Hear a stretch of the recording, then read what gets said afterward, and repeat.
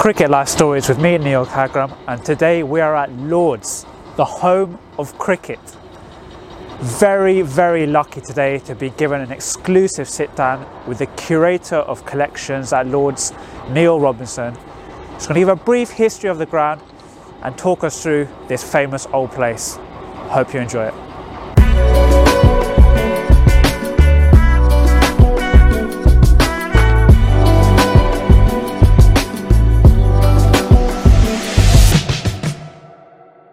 So 1787 and Thomas Lord, talk us through how it all began.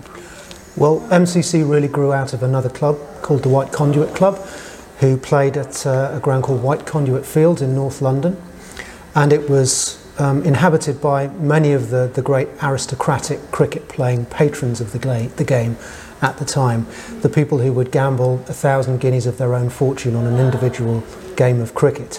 But one side track of that was having a lot of wealthy people in one place attracted a lot of thieves. The turnpike heading north out of London that the ground was quite close to was famous for highwaymen, and there were pickpockets and petty thieves hanging around the area as well. So the players there felt quite insecure, and they asked Thomas Lord, who was a player, an attendant on the ground, also a budding entrepreneur. They asked him to go out and find them a more secure location to play their cricket, and they guaranteed him against any financial loss in doing so. He eventually found a plot of land on the Portman estate in West London, on what's now Dorset Square, just north of Oxford Street. He laid out his ground, built a pavilion, built a wine shop, and made sure all the players and spectators had to leave through the wine shop, which added to his profits. So that was 1787? That was 1787. And that's how MCC was born, in the parish of Marylebone. Most of the White Conduit players moved over, and the White Conduit Club gradually died.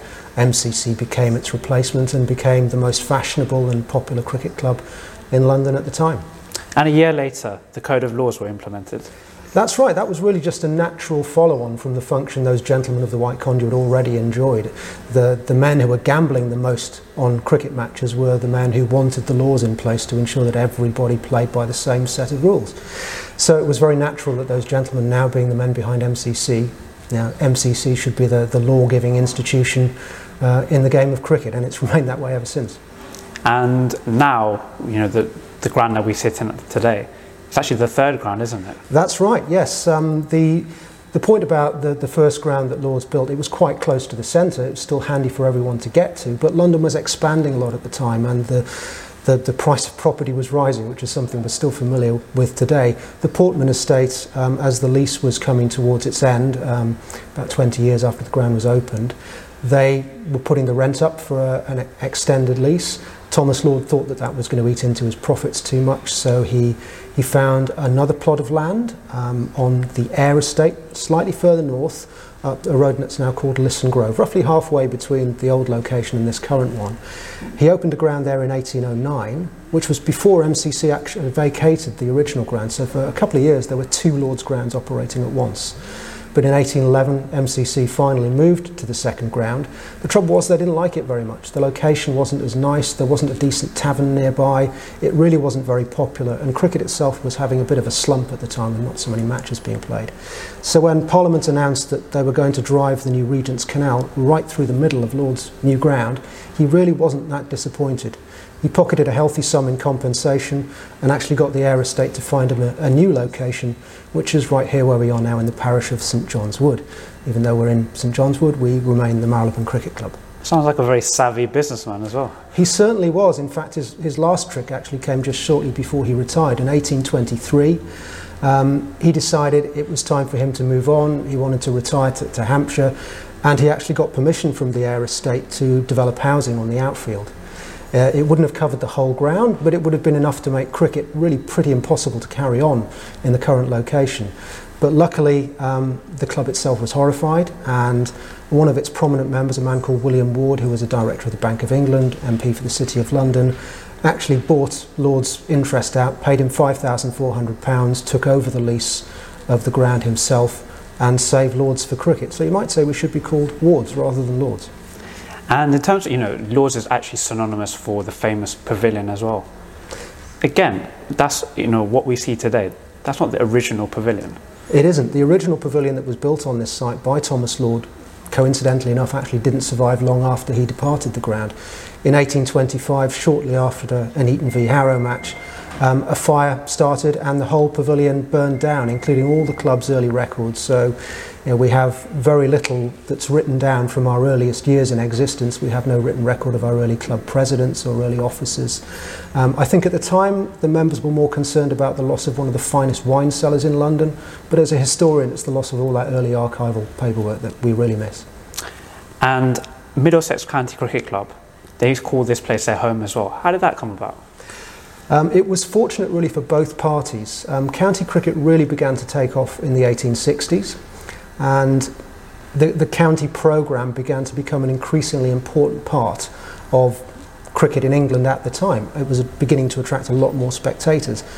But Lord's didn't have a county team playing on its ground at the time in the 1860s. Middlesex played most of their early matches at a place called Prince's Club in West London, quite close to where Harrods sits now.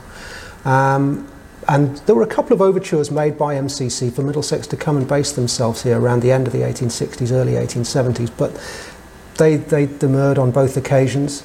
And it was only in 1876 when Prince's Club was beginning to struggle financially. It needed refurbishing. The state of the buildings really wasn't suitable for a club as prominent as Middlesex. MCC made a third offer, and in November 1876 Middlesex accepted, and since the start of the 1877 season this has been their home. So from that, Middlesex got a permanent home for their cricket, and Lords and MCC got a tenant who would bring in regular high quality, high profile cricket onto the ground and help pay the ground's bills. So it's really been a very successful partnership ever since. And the first test match to take place here? Well, the first test match to take place here, interestingly enough, wasn't the first test match in England. So when we played the centenary test here in 1980, we were actually commemorating a match that had taken place at the Oval 100 years earlier. We were 4 years later, 1884.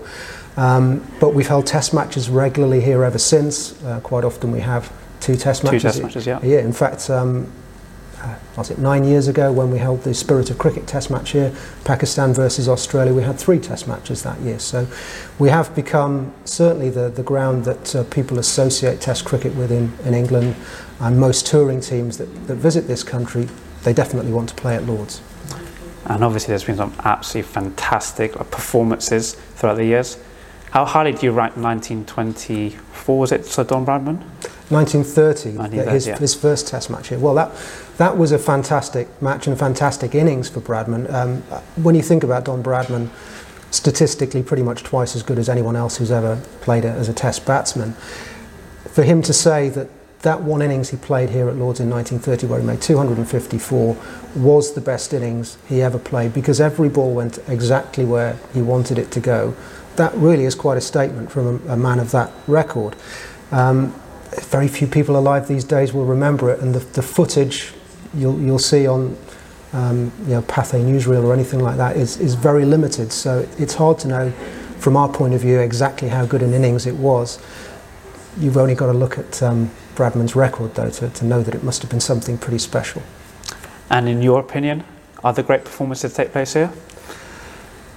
We could probably talk all day about the number of great matches that have been here. I can probably talk about great performances, great matches I've seen. Historically speaking, I'd maybe go back to 1934, which was the last time England beat Australia for 75 years in a test match here at Lord's. Hedley Verity took 14 wickets in a day across 2 innings to bowl the Australians to defeat. What a performance that must have been. You think about the West Indians' famous victory here in 1950, just when the Windrush generation had arrived on these shores, and it was really it was a statement of arrival for the West Indian community in this country, as well as a great test match victory in which West Indies cricket came of age. Think of the 1983 World Cup when India surprisingly defeated the West Indies in the final, a match which probably changed the course of cricket's future, in that it stimulated this massive interest in the one-day game that's taken off in India ever since. You can probably look at the Women's World Cup here a couple of years ago, 2017, a fantastic final, a great game of cricket, not just a great game of women's cricket. And that stunning final with Anya Shrubsole taking the wicket just after a catch had been dropped off her bowling. That was a remarkable game, and also, who can forget this year in particular, that final super over, England and New Zealand in the World Cup final. This ground is just dripping with moments like that. It's a remarkable place to be. You mentioned their one-day cricket. How receptive were the MCC in terms of, bringing the one-day game? Well, don't forget, 1963, MCC ran the game in this country. Of course. It was an MCC initiative. MCC has always been aware of the condition of the game and has always sought to make sure its future is secure. And while after the Second World War there'd been an initial boom in cricket, in spectator interest, as people sought to get back to normal, that had sort of ebbed away during the 1950s. And by the early 1960s, there was a strong sense in cricket that something had to be done to get the crowds back in. And it was MCC's work, a working party was put together to devise a knockout cricket competition. Eventually Gillette was brought on board as the sponsors, and the Gillette Cup was born. So people often think of MCC as a sort of old-fashioned institution, but if you look back through history, it's quite often been at the forefront of a lot of innovations. So I asked that question because there's a lot of controversy about the Packer era. Was there any kind of... Well, the Packer era was a very difficult time for cricket because it was the breakaway. It was a breakaway. It was a time when the power of television began to assert itself. It was a time when really the aesthetics of cricket began to change as well. If you look at how Packer marketed the game, and all the coloured clothing, the white ball, the razzmatazz that goes along with that, that's when it began to come in. The best players in the world. The best players in the world were taken away from the regular programme of cricket, of international cricket in particular. And it really was a wrench between the existing powers at the time. MCC at the time had handed over power to the Test and County Cricket Board in this country, but we still had a voice on that board, a very strong voice. And naturally, when something like that happens, there is a lot of argument, a lot of discussion to go through. The case obviously went to court. Luckily, in the end, Packer and the Australian board came to an arrangement after 3 years, and peace was restored.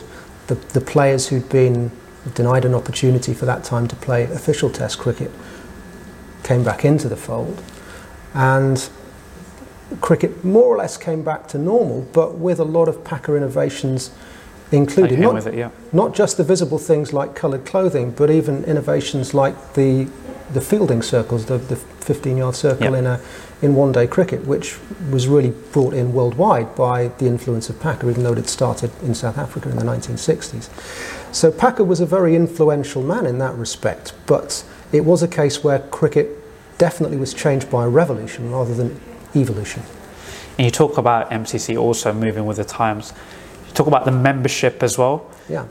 Only recently women were allowed into the pavilion. That's a very interesting point. It's curious looking back to the 1990s when the issue of women membership really came to a head, and we had the 2 votes in 1998, which eventually we had a sufficient majority of members voting in favour. Both votes actually went in favour, but the first one didn't attain a large enough majority to change the club rules. The second one did, and women were admitted as members. There hadn't actually been anything specific in the club rules to exclude women, but it was merely a convention that no women had been admitted as members in the history of the club, and as you say, women were extremely restricted in their presence in the pavilion, particularly on major match days. Even though we had women members of staff who might be working in the pavilion, they couldn't go into the It was only the Queen that was allowed in, wasn't it? Certain exceptions were made, Her Majesty naturally being one of them. But it was definitely another of those occasions when MCC realised it was going to fall behind the times. I think there was only one county cricket club left outside of Lords where women were not yet admitted to the club's pavilion. So it was high time for a change. And was it an R. Flint that put the vote in? It was Rachel Hayhoe Flint, the famous captain of the England women's cricket team. And she put it in because so no one knew her gender, is that correct? She did put it in like that, fairly anonymously, but at the same time, I think she wrote to the president at the time, Lord Griffiths, to explain her actions. And there was a conversation. I think MCC was slightly caught on the back foot at the time by this application, but it did start a conversation between the senior executives in the club and the membership that eventually led 7 or 8 years later to the admission of women to membership of MCC. And I think to the club's credit, it's actually worked pretty hard since then. Very quickly we admitted the first set of honorary life members, prominent women cricketers and administrators, and very quickly we set up the first playing section for the club. And in fact, most of the women members now have actually qualified as playing members rather than through the traditional route of being nominated and waiting several years on the waiting list. It's only in the last couple of years that the first women members have actually achieved full membership of the club through that waiting list, which, as everyone knows, is extremely lengthy. Yes, about what, 25, 30 years? 29 years at the moment, I understand. Years, okay. Yes, it's quite a time to wait. And how many members are there in total? Around 18,000? We have 18,000 full members and about 5,000 associate members, so we're just over 23,000 in total, I believe. And this great ground, you know, continually innovating. 1999, the media centre. That's right. It's kind of, you know, the old historic ground, but you're also bringing in the new. It's a curious balance that this place manages to strike. As you say, 20 years since the media centre was built, who'd have thought that such a radical and innovative building at the time would have become seen as one of the icons. Was there any objections by anyone, or was it supportive by all? I think there are always different voices, but the club as a whole, I think, was supportive of this design. And from a practical point of view, it was really the only practical design, because when you think about, you know, we'd only just built the Compton and Edrich stands a few years earlier at the time. The gap between them was essential to allow access onto the field for the ground staff and their equipment for drying out the ground, cutting the grass and so forth. There wasn't enough space in that gap for a media centre to be built strictly between those two stands, and there wasn't room in the pavilion to accommodate all of the world's media for the 1999 World Cup, plus all the members that wanted to watch the cricket. So in order to get the media behind the bowler's arm, we needed a design that was going to float above those two stands, and that meant it was always going to be a radical design that looked very different from anything else that had stood at the ground before. But I think one thing we've always managed to achieve at Lord's is when a new development takes place, not only does a great deal of thought go into its design so that it doesn't take away from anything else that is already on the ground, but also we tend to do things step by step rather than, as might happen in another ground, everything gets knocked down and rebuilt afresh, at which point you just lose any sense of heritage that you have. Here, because we do things step by step, a building like the Media Centre has a chance to absorb itself into the atmosphere of Lord's and become part of the scenery before anything else changes. So people can still look around and see things that are familiar. They can still feel that they're in a familiar place.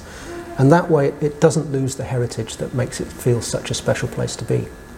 And in 2005, the media rights went away from terrestrial TV. There was a bit of controversy that the MCC didn't support or supported the ECB in the fact of taking it off free to air. Any comment on that? That's really before my time, and I don't really have anything I can say on that subject, I'm afraid. Yeah, and obviously this is one of the few grounds in the world, I believe, that spectators are allowed to bring in alcohol. Wasn't there like some steps by the ICC that were trying to ban this? I think, Lords, we've been lucky that there is a recognition that we are a special venue with a special atmosphere.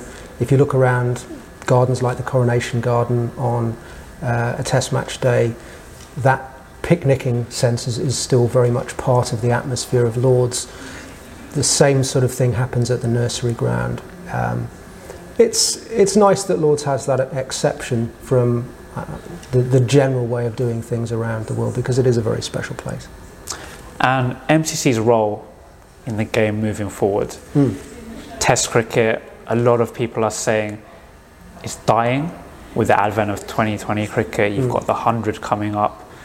Where's MCC's role?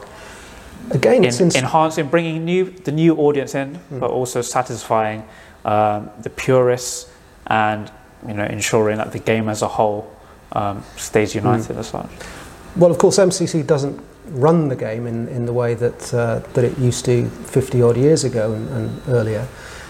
But it's still got a significant role there, hasn't it? Still, you know, it acts as a strong, independent voice. We still control the laws which aren't specific to Test cricket or any other kind of cricket, but they're meant to be applicable at all levels, from the Test arena to the village green. And of course, the spirit of cricket, as you say, we're very strongly committed to promoting the fact that cricket should be played in a proper, hard but fair manner. I think we have a balance to strike between promoting innovation in the game, as we always have, allowing the game to evolve. No game can ever survive if it just stays static. But we have to try and preserve those elements within the game that are best. It's a difficult thing to do when the world is changing so rapidly. But all MCC can do is try and promote all the things that are best in cricket, and acknowledge that sometimes, you know, you need to do new things, you need to innovate radically in order to keep the game alive.